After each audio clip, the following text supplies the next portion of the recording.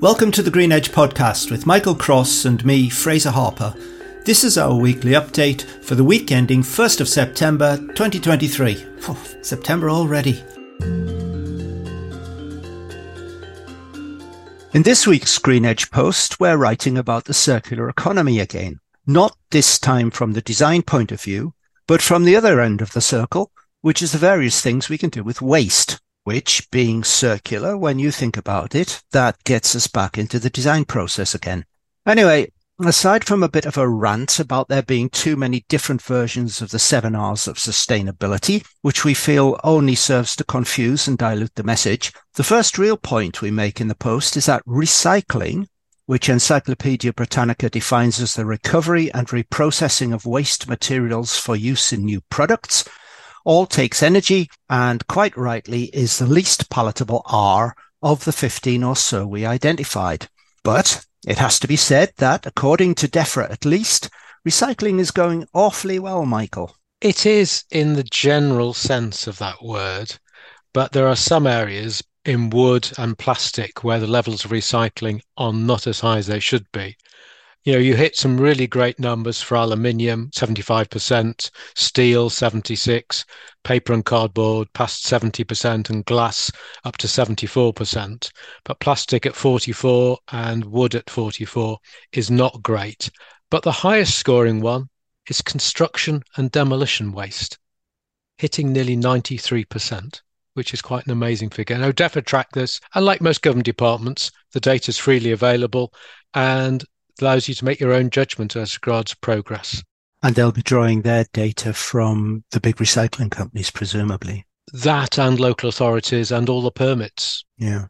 Okay, well, applying circular economy thinking to waste management is now big business and employs thousands of people in the UK. Between 2014 and 2019, we read around 90,000 new jobs were added to the circular economy.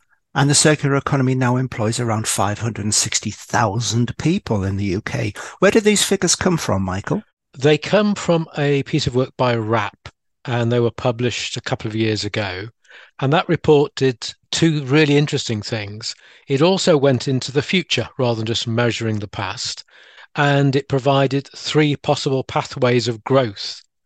The highest rate of growth, which it calls transformation, led to an excess of 500,000 extra jobs being added. But I think the fascinating part of this was they derived a series of ratios for what happens to jobs for every 10,000 tonnes of waste generated. You get 1 job if you incinerate, 36 jobs if you recycle, but 296 if you refurbish and reuse. So the jobs potential of what we would term historically as waste is absolutely enormous. And we put a chart in the post where we show that the number of jobs depends on what you're actually reusing. It does. There's a difference between textiles and electrical waste, waste, for example. Yes. Now, we also mentioned Biffa in the post, which has recently built a new, now I'm going to have a run at this one, polyethylene terephthalate. That's PET to you and me. Anyway, they've built a new PET recovery plant at Washington in County Durham. And that plant draws its inputs from another plant on the coast at Seaham, which separates contaminated PET from aluminium and PVC.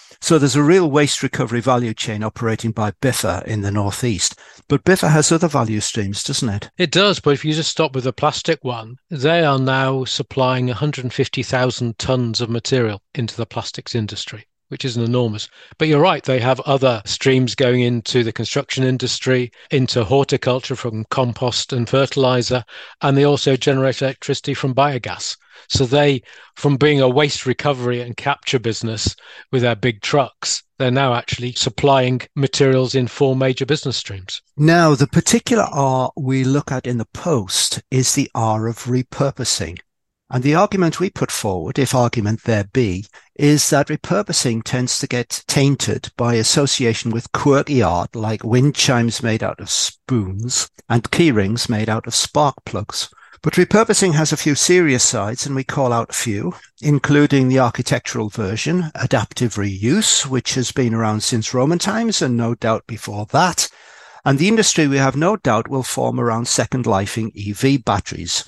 Now, as we were doing our preparation for the post, I was reminded of an interview I saw on cable TV during my sojourn in South Africa earlier this year with the CEO of a Finnish company called Block Solutions. In true Finnish style, Block Solutions produces eco-friendly buildings out of modular blocks, kind of like industrial Lego, and their deployment model is very much along the lines of local licensing and capacity building.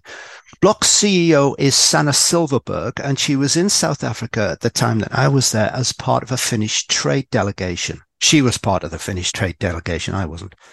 Anyway, here's a clip from the interview. We like to use local raw materials, like recycled plastics. Then we can use biocomposite, so we can mix fibers. Here in South Africa, we can use sugarcane, or then we can use coconut husk, rice husk, old clothes. There are many options. The carbon emissions are over 90% lower compared to traditional building methods. For example, we can build 5 classroom school just in 6 days. It's very affordable. We are using injection molding machines. So they are the machines that can very fast produce blocks. So the cost for the blocks and the traditional building methods, the blocks can be a little bit higher, but because we can build in a so short time, we are already producing the blocks in Egypt, in Ghana, and in Indonesia. And we are having model houses in many countries and negotiations. Next week we will have a model house in Nigeria. Of course, the investments are always something that are needed, and because it's a local investment. And we are discussing and negotiating what options there are to have a funding or something. So, building local capacity and skills, and extruded blocks incorporating materials like sugarcane or even old clothing. And you've only got to drive out of any one of South Africa's airports to know that the country really needs solutions like this, Michael. It does. If you take South Africa, and it's got its housing challenges. If you come out of Cape Town and you go past Khayelitsha, it's an enormous town in its own right, or city in its own right. And so finding these virtuous cycles where you can take waste material or apparent waste material and actually provide some real social good, both in housing and in skills and employment, is fantastic. Brazil has similar streams going on like this as well. And we also heard in the clip that Block Solutions is putting up buildings in places like Indonesia and Nigeria, where there's a real upcoming population boom. I think Nigeria is forecast to be the 3rd most populous country by 2050, and it's currently around 6th in world rankings. But this business of reusing old clothing and the like, I think should really appeal to the South African way of doing things. They're much more reuse-oriented down there. That was my observation, at least. Right, a reminder that you can find this week's post, Repurposing with Purpose, on greenedge.substack.com. And you can also find this podcast on all the major streaming platforms, including Apple, Google, and Amazon.